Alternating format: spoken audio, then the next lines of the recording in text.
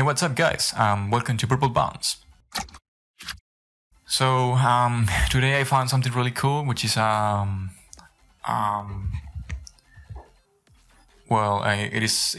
just how can I call it? It's like a bird bots thing. It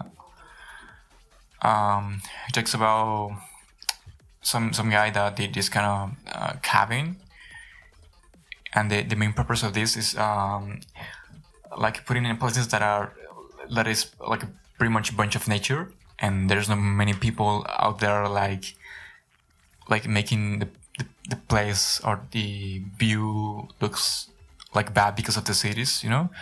So it's kind of cool. I like it. And when I was like seeing this new, I was thinking in a lot of things, because I how can I say, like, when you're making music, because I'm gonna put everything related to music. So when you're making music, you need to have this kind of time where you just focus on creating music, because one of the things that I guess all the time happen when you're creating music is that you have this kind of time that you just can make music because of the distractions. It is not because writer's block, it's just because of the amount of distractions that are around you. And some people like it, some people can work with that, but some people not. I don't know, I found this really interesting because I just remember some sort of studio. Like, imagine that you can buy this kind of thing and just create your own entire studio and go to a place like a mountain and put that box and just sitting right there creating music and see the nature. I mean, for me, it will be like amazing. And I'm pretty sure like a lot of people think the same way on that kind of like being in that kind of bird bots. And there's a lot of pictures showing you the view. I mean, this is like Photoshop and stuff, but like it just looks cool. I like it. And right here you can see how like the house, it is like in different ways. And I don't know, for me, I just remember it a lot from like it was some sort of speaker, but at the same time, it looks like my like the case, the tower of my PC.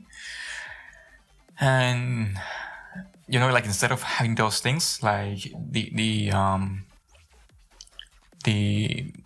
bed, you can change that bed for, I don't know, for the computer space, and you know, like all the acoustic treatment and stuff like that. But having that view, I mean, I know that you know, like having this kind of and when you create in a studio, having these big windows can damage or can like